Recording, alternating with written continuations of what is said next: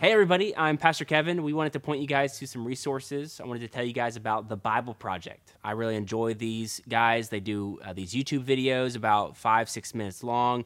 They actually have a video on every single book of the Bible. So if you're reading a book of the Bible, if you're reading Daniel, you can go and watch a video on Daniel, and they walk you through each chapter of Daniel, and it lets you know what's in there. It's basically a commentary, but in video form, and they draw it out. They also have other videos on certain subjects. You can watch the Bible Project, and then you go and read the Bible, or go and read the Bible itself, like the book of Daniel, and then go and watch the video again, little Bible Project sandwich that you can eat. It's a great resource for kids. There are lots of cartoons that they draw, and it's very engaging for the kids. You can use it with your family if you guys are doing a devotion together.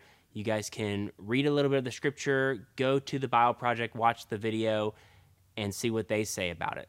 Go to maranathajax.com/resources. There's a link there for the Bible Project, as well as other resources that you guys can use while you're at home and you've got lots of time on your hands. So go and watch some videos and read the Bible, enjoy it, and learn something new. Love you guys. Bye.